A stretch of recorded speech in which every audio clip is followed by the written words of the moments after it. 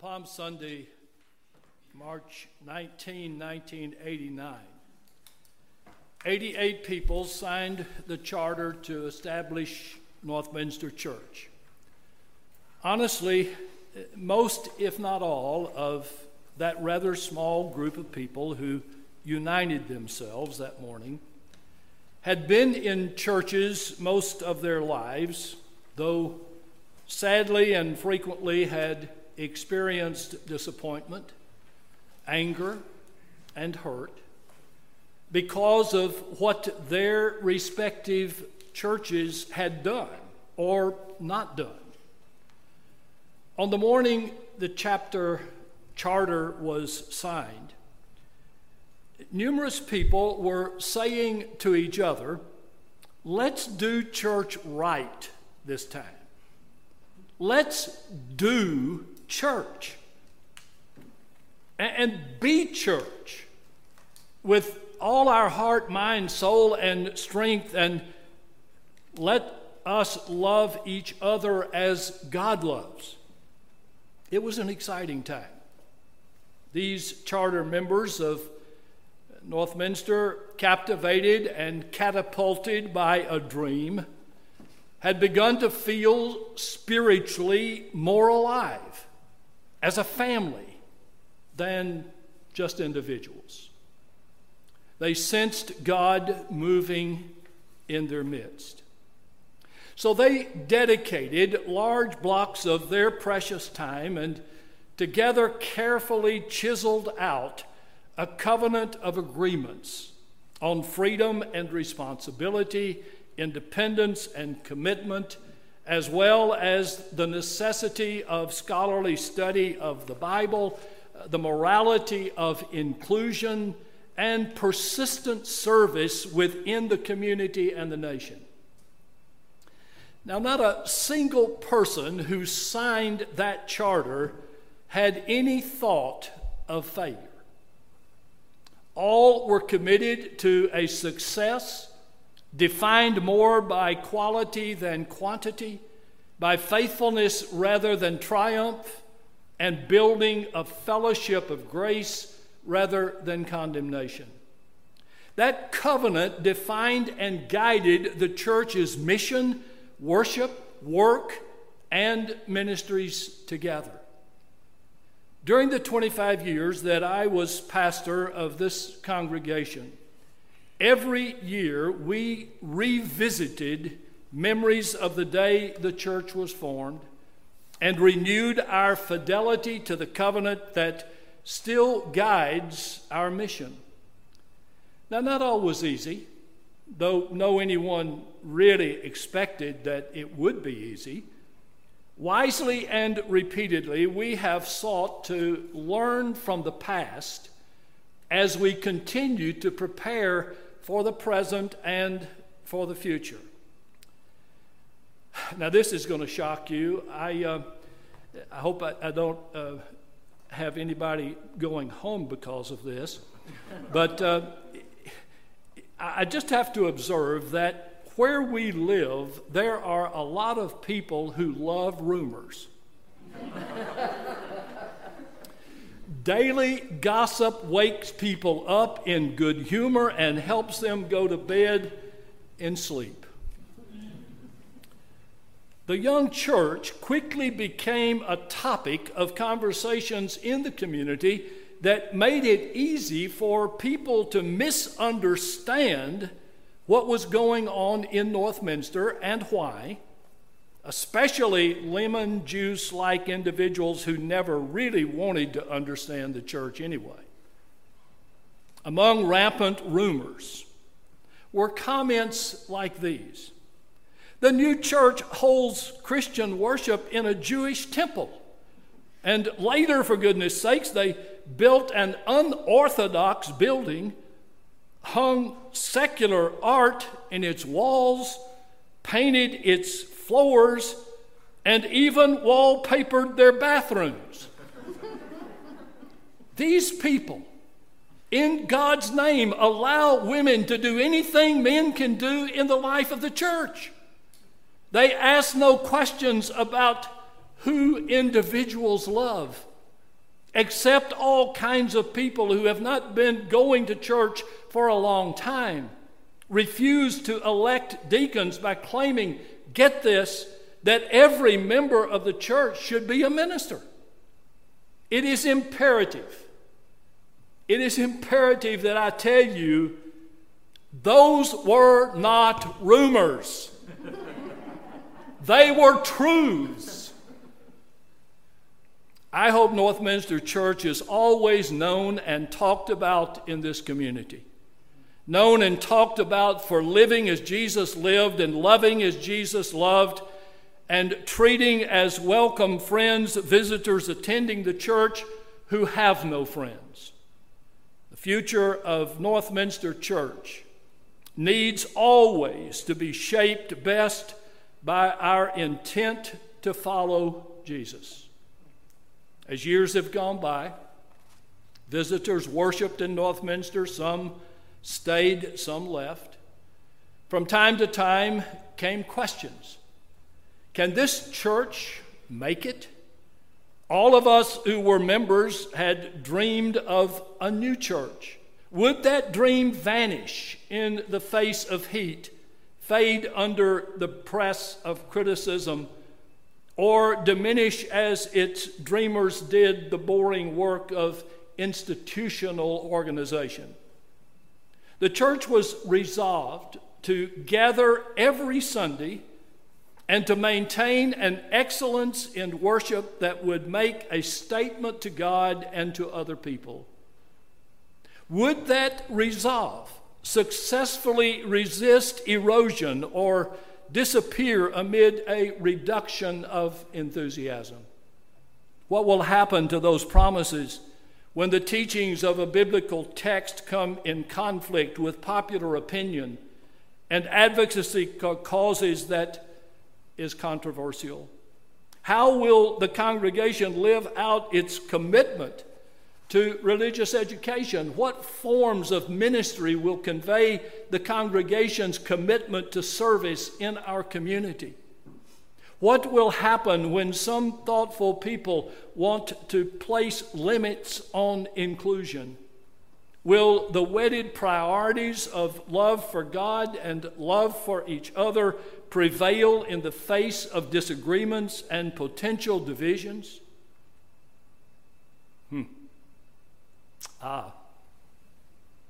Now, at this moment, on this Covenant Sunday, the sermon becomes not about them, but all about us. Not only are all of us hearing these questions I just mentioned that emerged over time, now we are the ones who need to answer the questions. Two words have been crucial in the maturation and ministry of this church. The first word is fidelity, or better stated, faithfulness. In the earliest days of the congregation, there was a direct correlation between faithfulness to the church and enthusiasm for touching the lives of others. Honestly, no member of the church wanted to miss anything the church was doing. Faithfulness was not an imperative. It was a free, joyful choice. For the church to stay true to its covenant and to realize its potential members engaged in hard work, worthy worship, outreach to other people, a commitment to Christian education, generous and maybe even sacrificial giving. Now, as in the past, of greatest importance is people's faithfulness in filling their hearts with God and giving leadership from God and the responsibilities each of us have to support the church. Talking about church is no substitute for doing church. Northminster Church will always be measured not by the beliefs that we confess to the world, or by the taunts or praises that the world shouts in our ears. Ultimately, only our faithfulness to the voice of God really matters if we are the people of God. Remember, it was the voice of God that called us together in the beginning, and it is without the voice of God that we will find ourselves moving toward a speedy ending. I know no better way into tomorrow for this church, that which comes by viewing God intimately, placing people above laws morally, reaching out to others inclusively, and making compassion the cornerstone of social policy. Faithfulness. Faithfulness. The second word is creativity. From the beginning, Northminster addressed every component in the makeup of the church with imaginative creativity. Of course, creativity requires faith buttressed with courage, walking into uncertainty with hope, adventure without fear, inclusion without denunciation, and love in action as well as in verbal expression. Creativity involves changing the direction of the wind, altering a landscape, achieving what seem deemed as impossible, and finding peace in threatening risks. Christianity and creativity go together, and they give shape to a new royalty only with the church's investment of energy, imagination, thoughts, and hard work. As Jesus observed as well as demonstrated, we find life by risking losing life.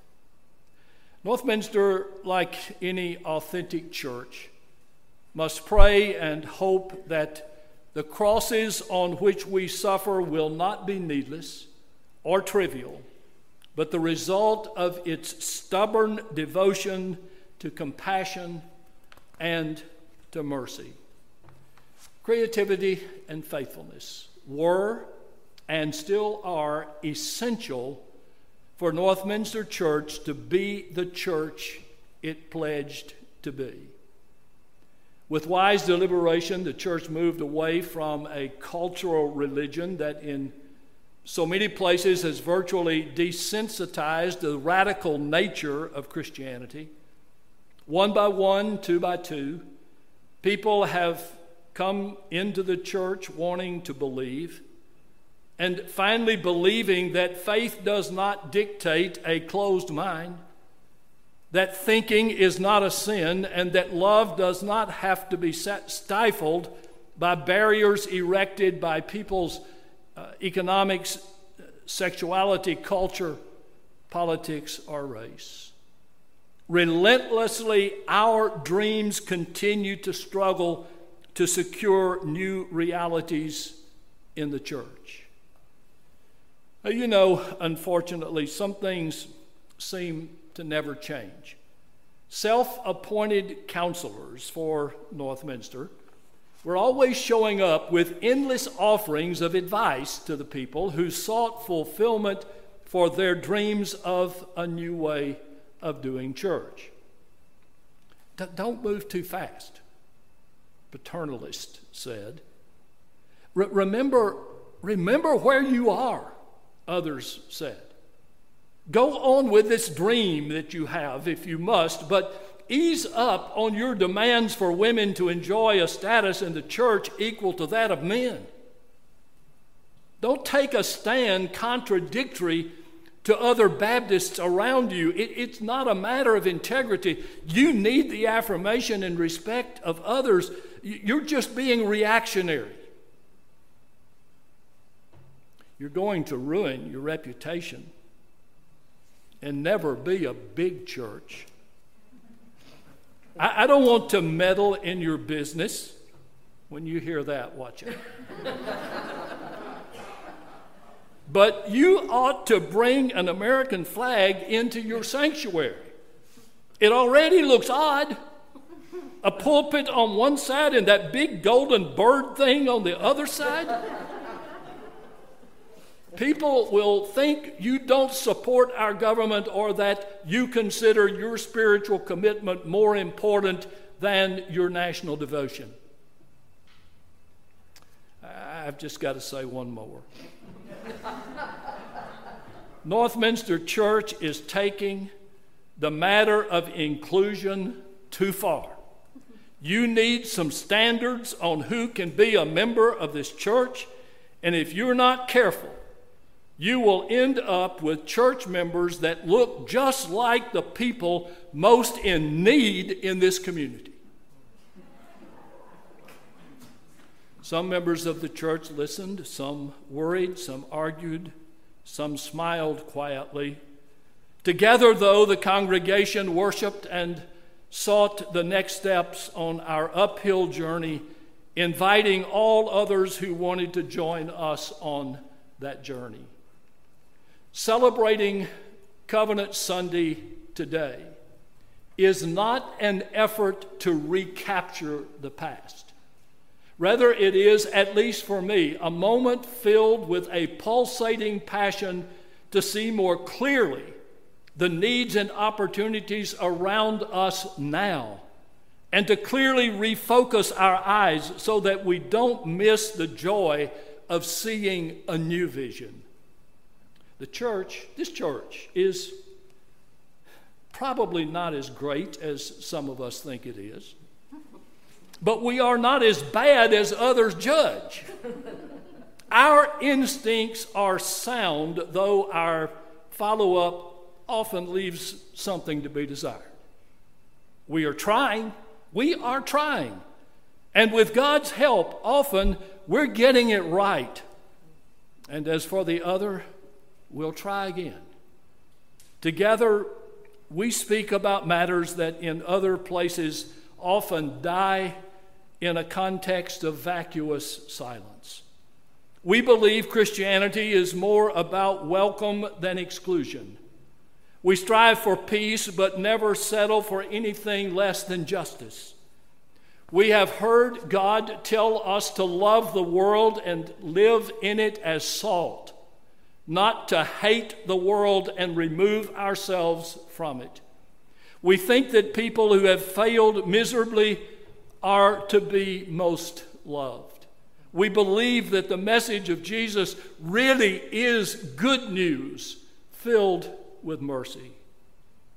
Friends, this church has so much to offer where we live. Who needs us? Well, let me be specific. People with whom we interact daily live with the ache of their churches telling them that they are no good because of their sexual orientation, their marital situation, their affiliation with certain groups, or their propensity to ask questions. Young people are hearing that thinking is a sin. Faith is a substitute for science, and sex is nasty. Across a span of ages, exploration is discouraged and conformity to indoctrination is encouraged. Not here. People are hurting and churches are leaving them unequipped to deal with their hurts and fearful of asking for help lest someone think they are just not good Christians. Our community has serious problems, though holds on to too much pride to admit that thick layer of racism that exists just beneath the surface of our social interactions. Public education for everybody is in trouble, though we do know that a healthy democracy and a stable society are impossible apart from a strong system of public education. Women remain second-class sections in many institutions and are forced to deal with powerful men who claim as their rightful place establishing the legality of females' work, income, and even the health of their bodies. Our economy is not particularly secure. Our income streams are devoid of enough people capable of escalating their productivity. A host of young people are leaving home from here and never coming back. Adherence to political isolation and religious fundamentalism are growing at a frightening, problematic rate.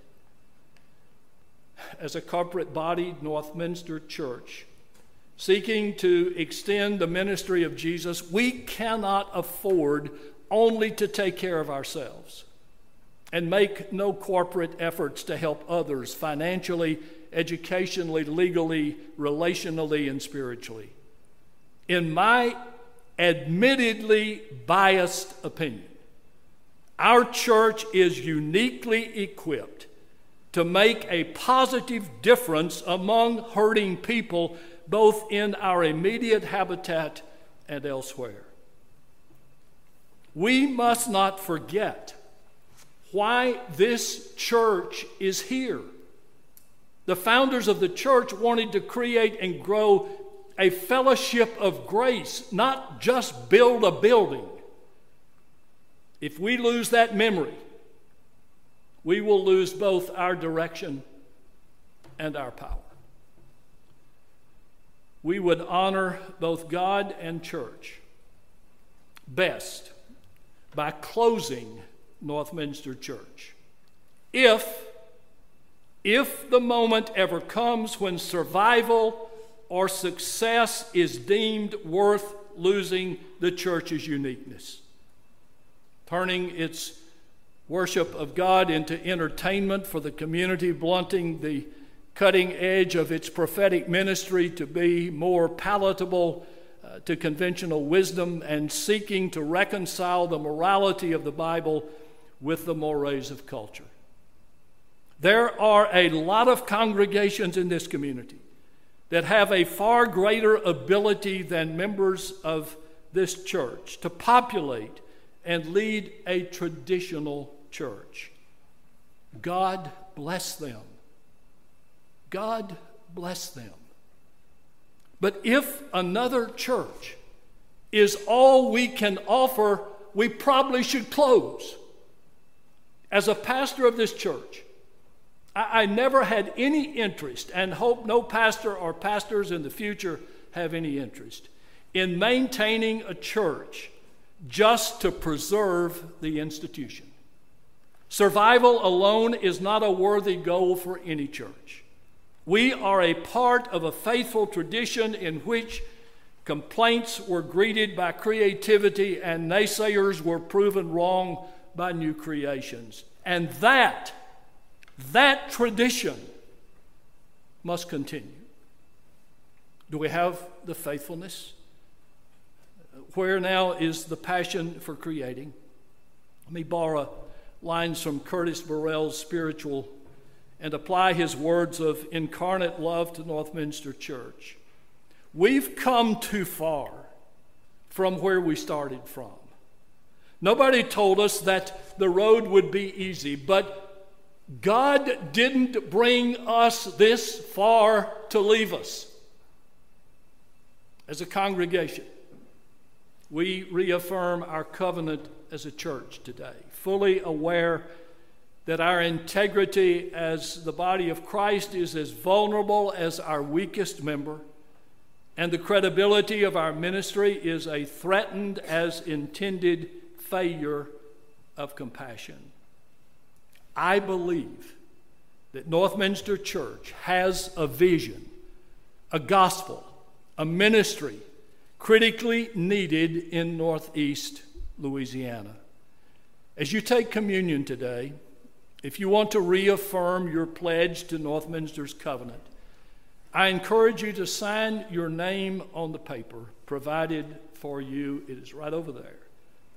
As I think of Northminster, I think also of an observation of the former Archbishop of Canterbury, Rowan Williams. It is not the Church of God that has a mission. It is the God of mission that has a church. On November 15, 1992, I delivered a sermon from this pulpit for the first time. From that time forward, nowhere was I as comfortable and as happy as when I was in this pulpit. 6 years later, with tears in my eyes and great sadness in my heart, I resigned as pastor to become the president of Interfaith Alliance, a national organization that called me to work on unity among all religions and to defend religious liberty, the cornerstone of our nation. A few months later, to my surprise and great joy, Northminster invited me to come back to the congregation and continue my pastorate and ministry at Northminster, along with my national and international leadership work related to religion, which the church also valued. Why am I telling you this? Well, the church will have to provide its own explanation as an answer to that question. But me, why? For me, the answer is easy.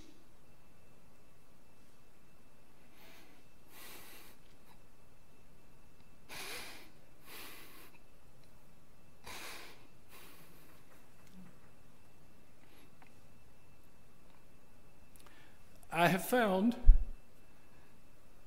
in Northminster Church more honesty and grace in a congregation, pulsating with a passion to be church, than I've ever experienced anywhere else. There were 88 people who founded and launched this church. Today, a fewer number of people will sign their names in support for the church's covenant. That makes our pledge to the covenant of the church today equally, if not even more importantly, than what happened in 1989. The church needs for each of us to vow to contribute to Northminster's journey the gifts that each of us has to offer. My desire this morning is to engage contemporary reality in this community with the dreams of Jesus, born of God, and to strengthen and encourage this fellowship called Northminster Church, so that with God's help and following the example of Jesus, we can live on the front edge of the advent of new realities right here. As corny as it may sound, with great love and gratitude, I want to sign on again with this church. I want to pledge to God loyalty to the covenant of Northminster Church. And I want to say to you, count me in. I will write my name down. And I hope you can do the same. Amen.